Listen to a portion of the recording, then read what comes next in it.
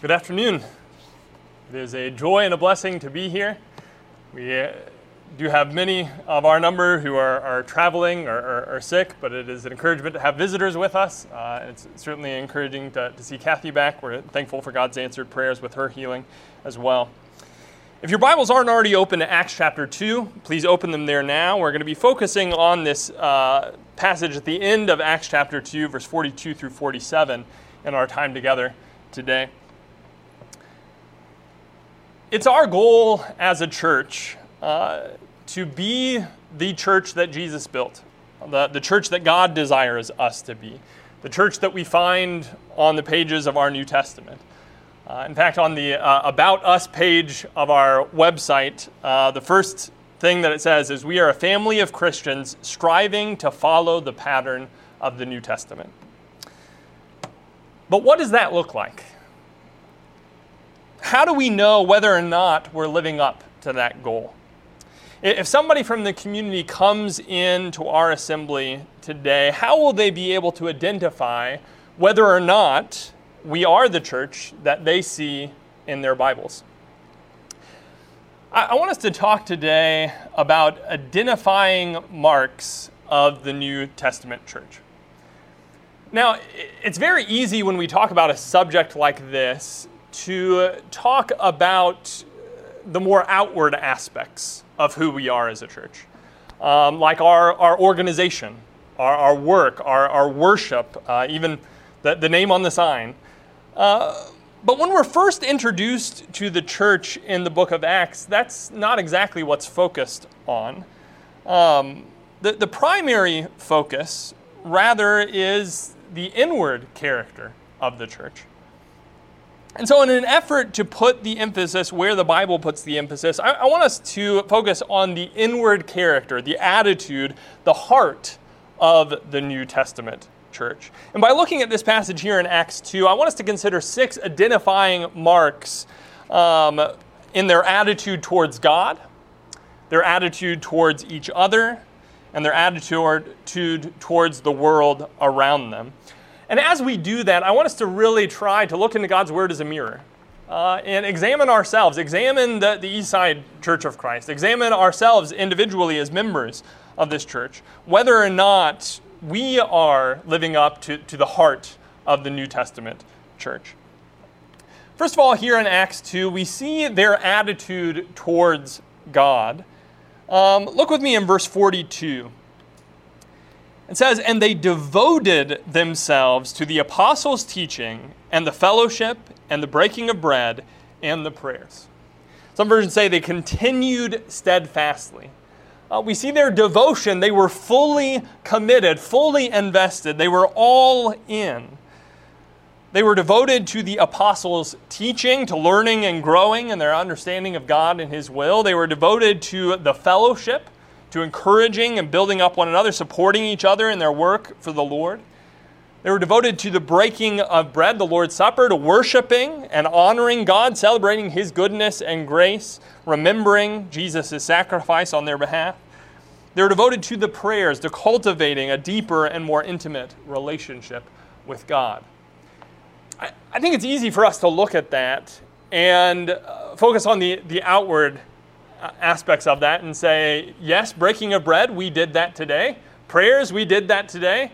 The apostles' doctrine, yes, we're focusing on teaching, on fellowship.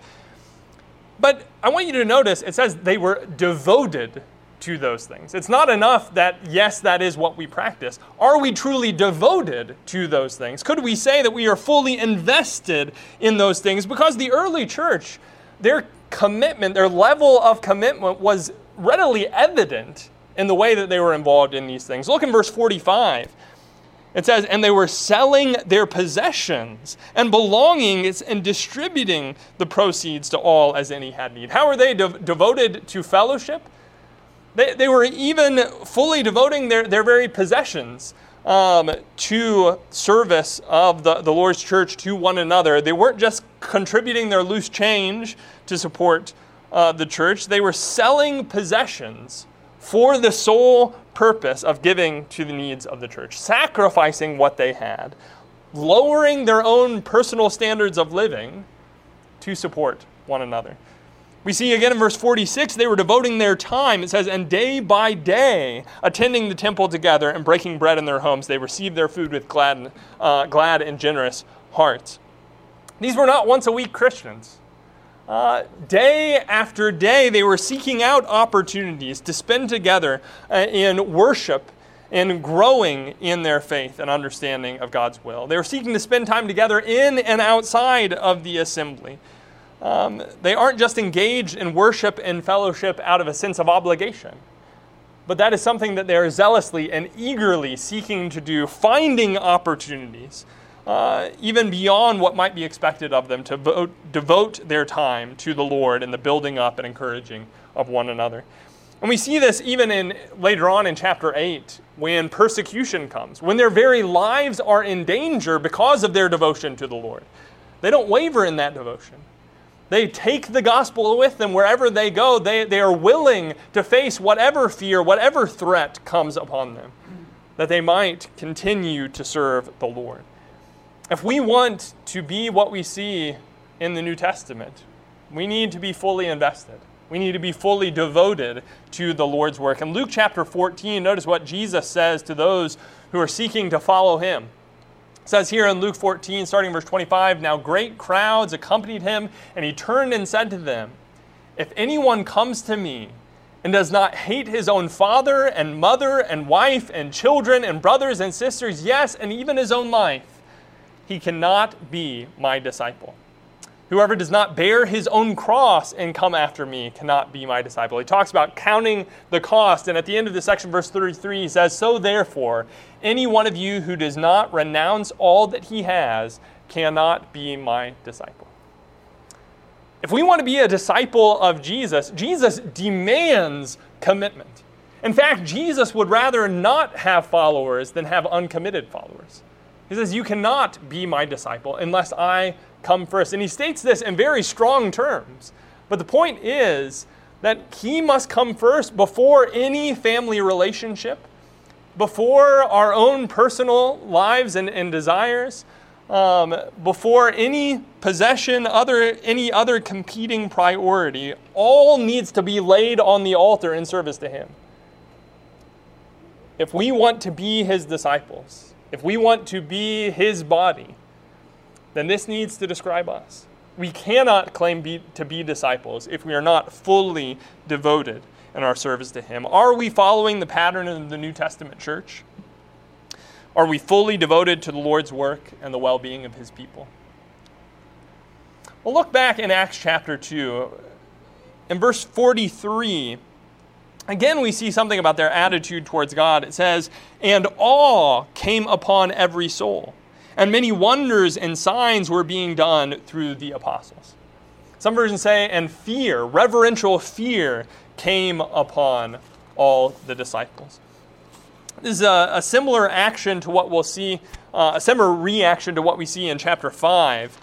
In verse 11, after Ananias and Sapphira are struck dead by the Lord. In chapter 5 and verse 11, it says, and great fear came upon the whole church and upon all who heard these things.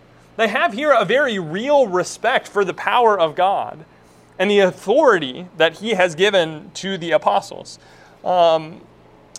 Reverence for God's power and God's authority is really essential to us giving acceptable service and worship to God. Consider Hebrews chapter 12, verses 28 and 29. In verse 28, it says, therefore let us be grateful for receiving a kingdom that cannot be shaken, and thus let us offer to God acceptable worship. How? With reverence and awe. For our God is a consuming fire.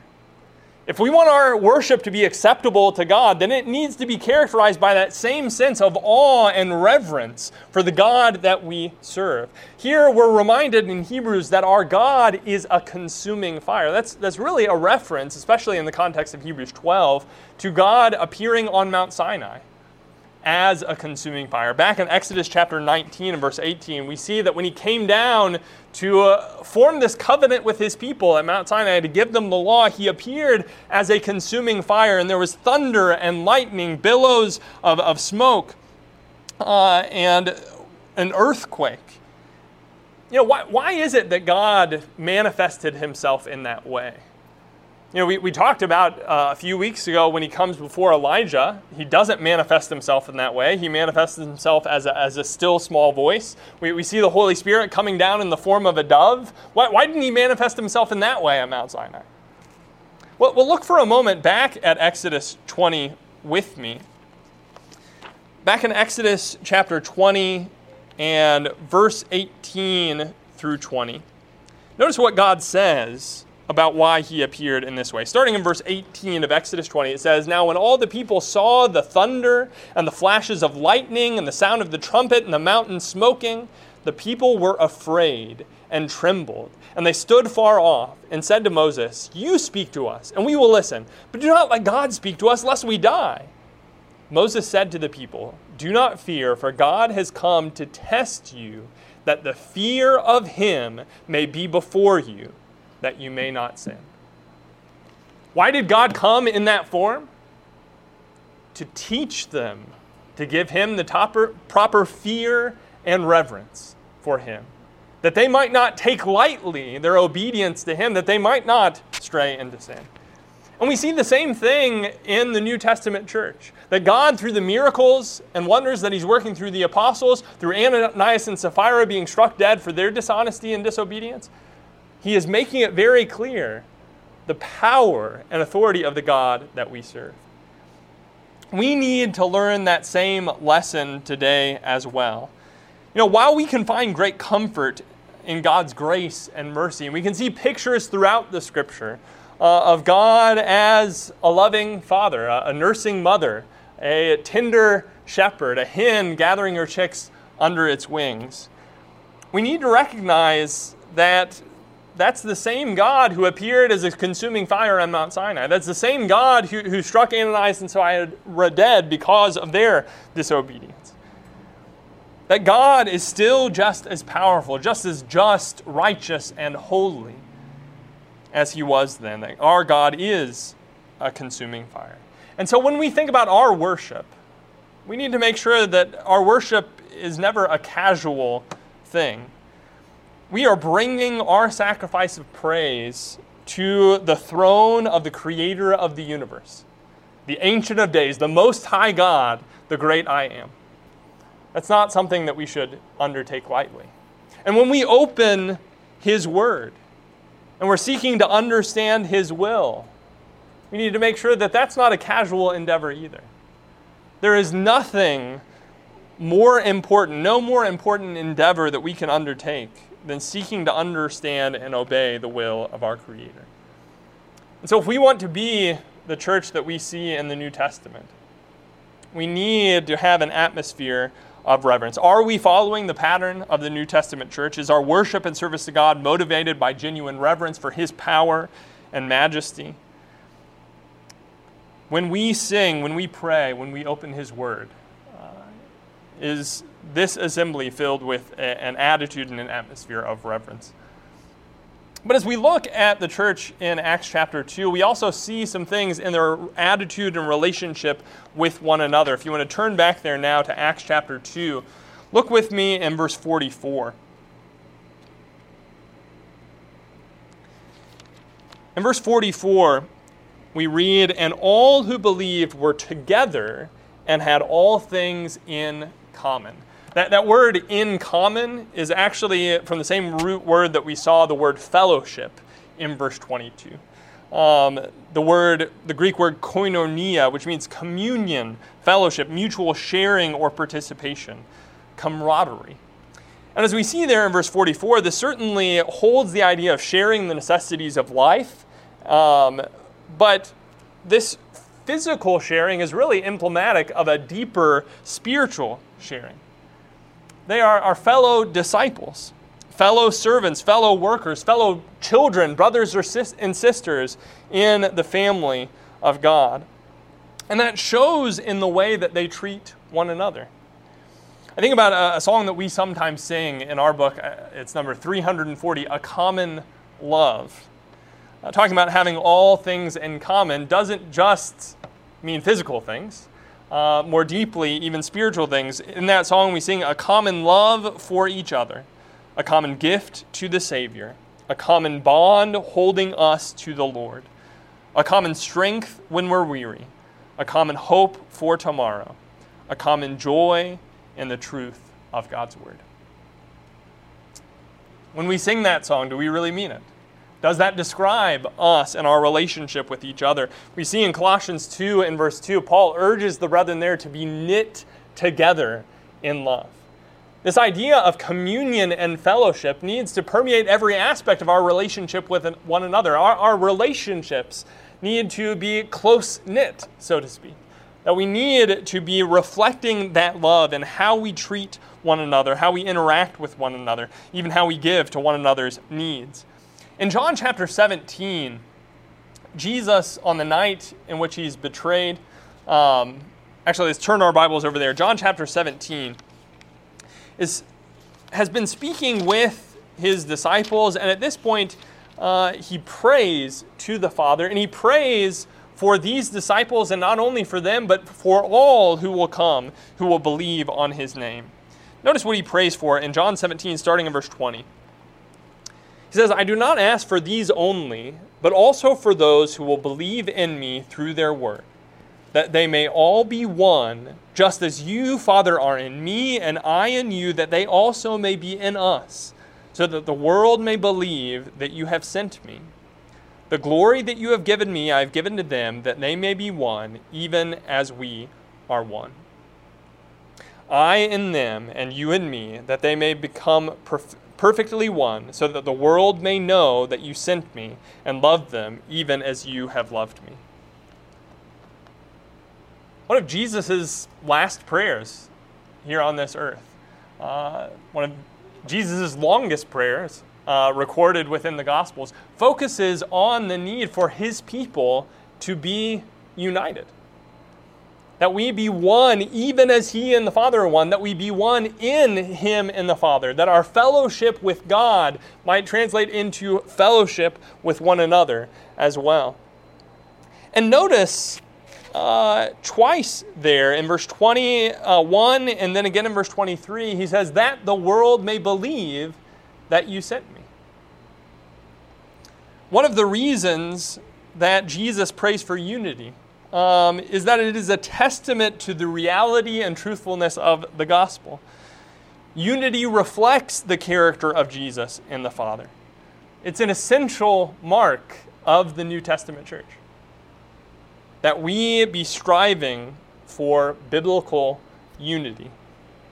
In Ephesians 4, starting in verse 1, here in the book of Ephesians, Paul has been talking about our calling, about the grace extended to us, the blessings extended to us in Christ. But he makes a transition here at the beginning of chapter 4. He says, I therefore, a prisoner of the Lord, urge you to walk in a manner worthy of your calling. How, Paul? How do we walk worthy of our calling? He says, with all humility and gentleness, with patience, bearing with one another in love, eager to maintain the unity of the Spirit in the bond of peace. He goes on to talk about how there's one body, one Spirit, one hope, one Lord, one faith, one baptism, one God and Father over all. If we want to walk worthy of the gospel, then we need to be striving for unity. In our attitude, an attitude of humility and gentleness, patience, bearing with one another, an attitude of love, striving to maintain the unity of the Spirit and the bond of peace. If we are the New Testament church, then we need to reflect the fact that there is one body and one Spirit. We need to reflect God's design for the fellowship of his people. If our attitudes towards each other do not promote that kind of unity and fellowship, then we're not following the Spirit of Christ. We're not walking worthy of our calling. Are we following the pattern of the New Testament church? If so, then how we interact with one another is going to show a fellowship and camaraderie, a unity, a knitting together in love. We're going to keep the unity of the Spirit and the bond of peace. But if you continue with me back in Acts chapter 2, In verse 45, we see that this fellowship that they had is not just some theoretical construct, but it's a practical reality. In verse 45, it says, "And they were selling their possessions and belongings and distributing the proceeds to all as any had need." They didn't just claim to love each other. Their love showed in active service, even sacrificial service to one another's needs. We see this again in Acts chapter 4 and verse 32. Acts chapter 4, verse 32 says, "Now the full number of those who believed were of one heart and soul, and no one said that any of the things that belonged to him was his own, but they had everything in common." Again, that idea of communion or fellowship. Here, this is not government-regulated and administered communism or socialism, but it's not the fierce, independent spirit of American capitalism either. Here, they had the attitude that what they possessed was not their own. Personal finance was not so personal. Here, they're not just focused on making sure that they're saving up for their nice retirement and they're saving up for their next big vacation, and that they have all their finances in order. They're in fact willing to suffer financial loss, to sacrifice of their personal finances to lower their standard of living that they might serve one another around them. They recognized that their possessions were ultimately things that God entrusted to them in the first place. And therefore, they were to be used in His service, for the service of His people and His purposes. And they're ultimately following the example of Jesus in this. In Matthew 20 and verse 28, Jesus says, He did not come to be served, but to serve and to give His life a ransom for many. We see Jesus illustrating that example, maybe most powerfully, certainly in the cross, but also in John chapter 13. Again, on this night in which He is betrayed, Jesus sits down to supper with His disciples. And He doesn't take a royal robe and put it on. He divests Himself. He girds Himself with a towel and takes the lowest position of service in washing the dusty, grimy, smelly feet of His disciples. And notice what He says about this in John 13, starting in verse 12. It says, "When He had washed their feet and put on His outer garments and resumed His place, He said to them, 'Do you understand what I've done to you? You call me teacher and Lord, and you are right, for so I am. If I then, your Lord and teacher, have washed your feet, you also ought to wash one another's feet. For I have given you an example that you also should do just as I have done to you.'" Brethren, if we're disciples of Jesus, if we're following in His footsteps, that means we need to get down and start washing some feet, so to speak. We need to be willing to take the lowest position of service. We need to make sure that our devotion, as we talked about earlier from day to day, is centered around how we can serve other people and their needs. It's not about coming and saying, okay, how is this church going to serve me? Is this going to meet my needs? Is this going to make me feel good and encouraged? No, the attitude of the New Testament church was, what can I do in service to others? It's more blessed to give than receive, Jesus said. And Jesus goes on to talk about this again later on, this very same night, John 13, verse 34 and 35. He tells His disciples, "A new commandment I give to you, that you love one another." That's not a new command. It says, "Just as I have loved you, you also are to love one another. By this all people will know that you are my disciples, if you have love for one another." Jesus shows us what true love for each other looks like. That's why this is a new command. You should love one another as I have loved you. In context, what do you think the disciples are thinking about? My feet feel clean, reminding me of what Jesus just did. And not only that, Jesus is about to illustrate that kind of love in the most magnificent way possible, in the most sacrificial way possible, as He gives His very life upon the cross. Brethren, we can be going through all the outward motions of proper worship and structure and teaching, but if we don't have Jesus' love, we are not his people. Jesus says this is the most foundational aspect of what identifies us as disciples of Jesus Christ. We need to make sure that if we're following the pattern of the New Testament church, we are reflecting Jesus' love, Jesus' heart of service for one another. But as we go back to Acts chapter 2, we also see some things specifically in their relationship with the world around them as well. If you look in verse 46, it says, "And day by day, attending the temple together and breaking bread in their homes, they received their food with glad and generous hearts." Some versions say with gladness and sincerity or singleness of heart. As they're engaging in this devotion to the Lord, as they're engaging in this service to one another, we're told that they are doing so with great joy and gladness. That they were genuinely and sincerely joyful. They're not distracted with the worries and anxieties of life. They're not overcome by the hustle and bustle of life, but they have a single and sincere focus on the abundant spiritual blessings they had received and the great joy that it provided. And that was evident in the way that they were engaging in all of these things, in the way that they were spending time together.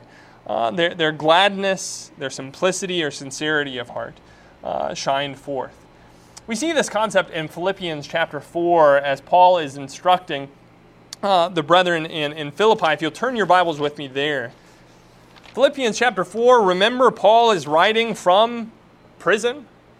But what does he command these brethren? Starting in verse 4 of Philippians 4, he says, "Rejoice in the Lord always. Again, I will say rejoice. Let your reasonableness or gentleness be known to everyone. The Lord is at hand. Do not be anxious about anything, but in everything by prayer and supplication with thanksgiving, let your requests be made known to God. And the peace of God, which surpasses all understanding, will guard your hearts and your minds in Christ Jesus." Rejoice always, with thankfulness in your hearts.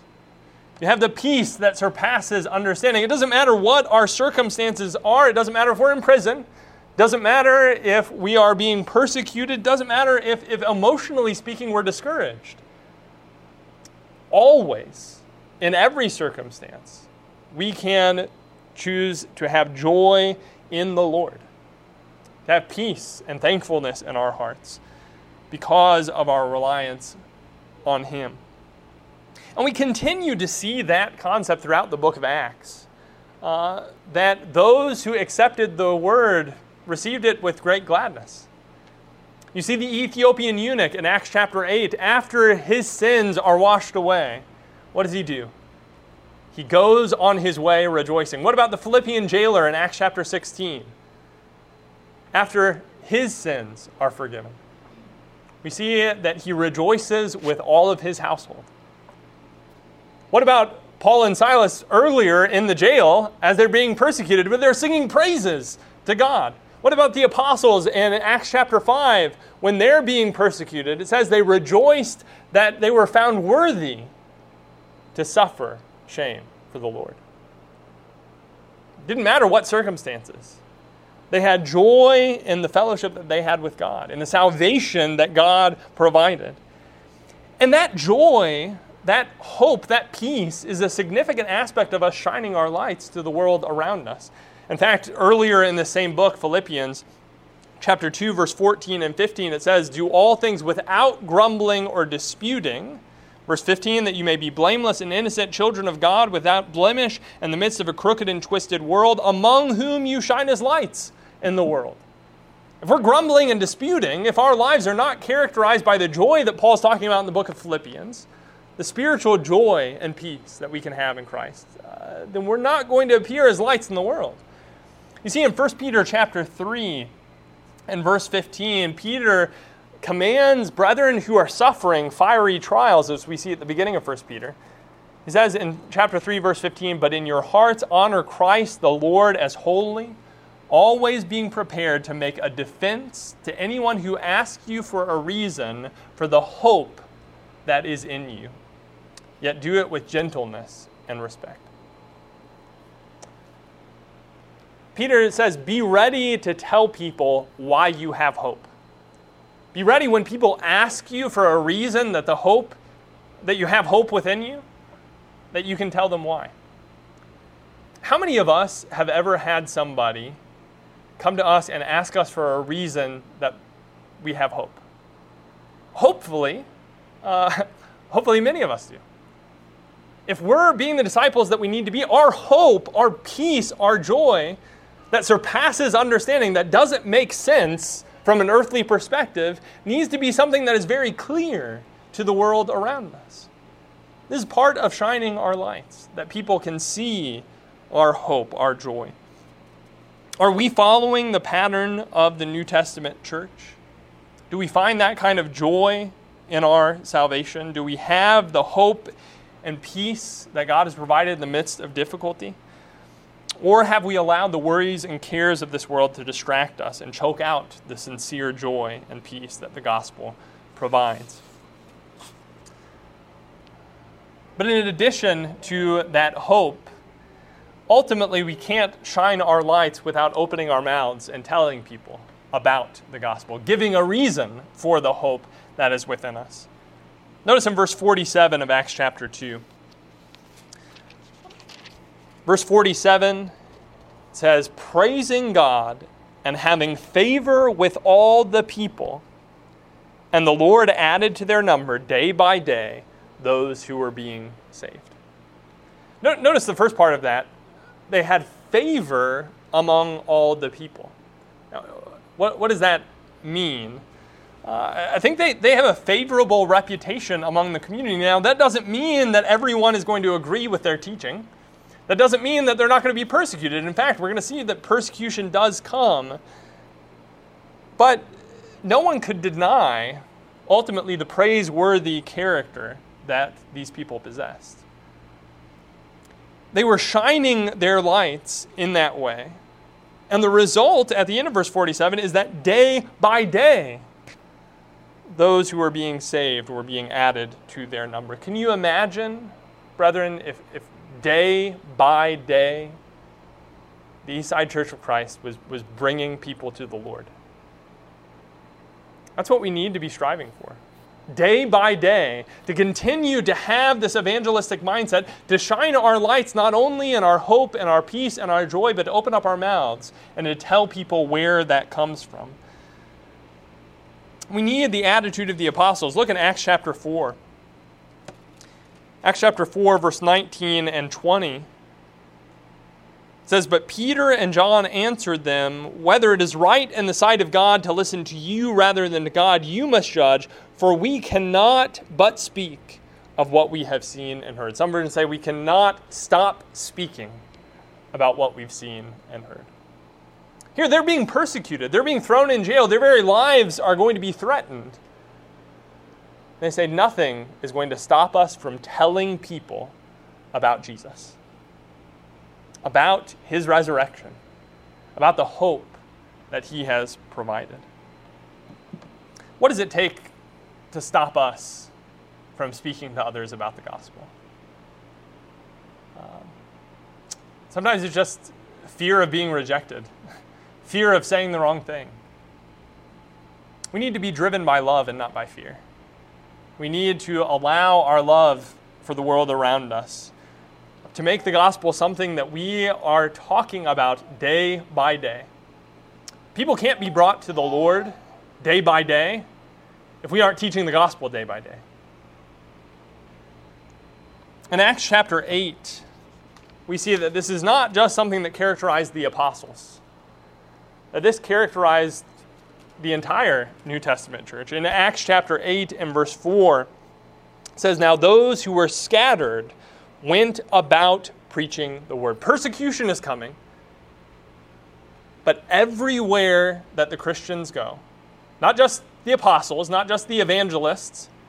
Everywhere the Christians go, they're taking God's word with them. They are proclaiming, they are preaching, they are sharing the word of God. In Romans chapter 10, verse 14 and 15, we're asked some rhetorical questions. It says, "How then will they call on him in whom they have not believed? And how are they to believe in him whom they have not heard? And how are they to hear without someone preaching? And how are they to preach unless they are sent? As it is written, how beautiful are the feet of those who preach the good news." How are people going to be brought to the Lord day by day unless somebody is telling them about the Lord? Unless somebody is taking the scriptures and sharing it with them.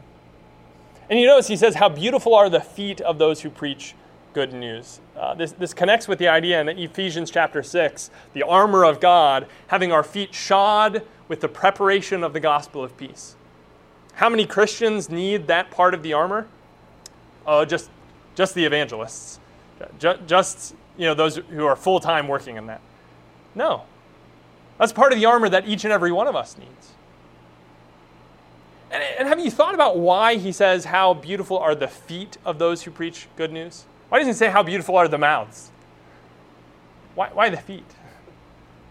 I think sometimes when we think about sharing the gospel with other people, we think, we need to be eloquent. We need to be well-trained in speaking and telling other people about these things. God doesn't need your charismatic personality to accomplish his purpose. God doesn't need your impressive rhetorical skills. God simply needs somebody who is faithful in taking his message to the world. We're heralds of the king. That's really this idea of preacher, as being a herald of the king. When the king had a proclamation that he wanted the community to hear, did he need somebody who could, compose a really well-executed oratory performance? No, he needed somebody who would faithfully read the message and read it out loud to the people. That's our job, is to take the message to the community around us. If nothing else, we need to invite our neighbor to sit down and read the Bible with us. That's where the power is. I don't need to be able to explain everything. I need to get them in contact with God in his word. I need to be inviting people to come in and see what God is doing among his people, to hear the word preached. I need to be working day by day that others might come in contact with the gospel. Are we following the pattern of the New Testament church?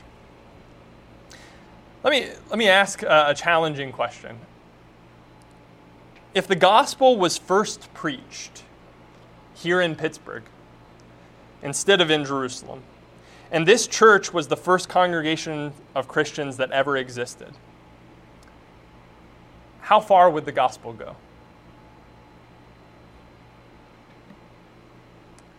Brethren, we need to get to work. It's convicting to think about the tremendous work that God has entrusted to our hands. But if we want to be following the pattern of the New Testament church, we need to get the gospel outside of these four walls. We need to day by day be active in telling our friends, telling our neighbors about God's word. Invite them to sit down and read the Bible with you. Invite them to come here and study it with us. Let's be fully devoted to every aspect of God's work. Are we following the pattern of the New Testament church? We may be going through all the right motions. Our organization, our worship, our work may be according to the scriptural pattern, and those are certainly important things. I don't want to minimize the importance of that. Brethren, if we want to be the New Testament church, we need the heart of the New Testament church. We need to have an atmosphere of devotion, of reverence. We need fellowship and service and love towards one another. And we need to be shining the light of joy and peace and hope that people might be brought in contact ultimately with the Word of God, with the gospel. Let each of us resolve to reflect this character in our lives. Because if this church is going to be the church that we see in the New Testament, that means I'm going to need to be the kind of disciple that Jesus describes in the New Testament. What about you today? Do you recognize that there's some area that you haven't been fully devoting your life to the Lord? That there's some change that needs to be made? Maybe there's a sin of a public nature that you need to confess to these brethren and ask for their support, ask for their prayers as you seek to make that right. By God's grace, you can be forgiven. By God's grace, you can be transformed. And that's why we're here, to support and encourage one another in our service to Him. And if you've never committed your life to the Lord, if you don't have that joy and that peace that surpasses understanding that we were talking about, by God's grace, you can have it today. You can surrender your life to Him, no longer to live for self, to bury the old man of sin in the waters of baptism. You can be raised to walk in newness of life. If we can help you in any way in your service to the Lord today, won't you please make that known by coming forward as we stand and sing together?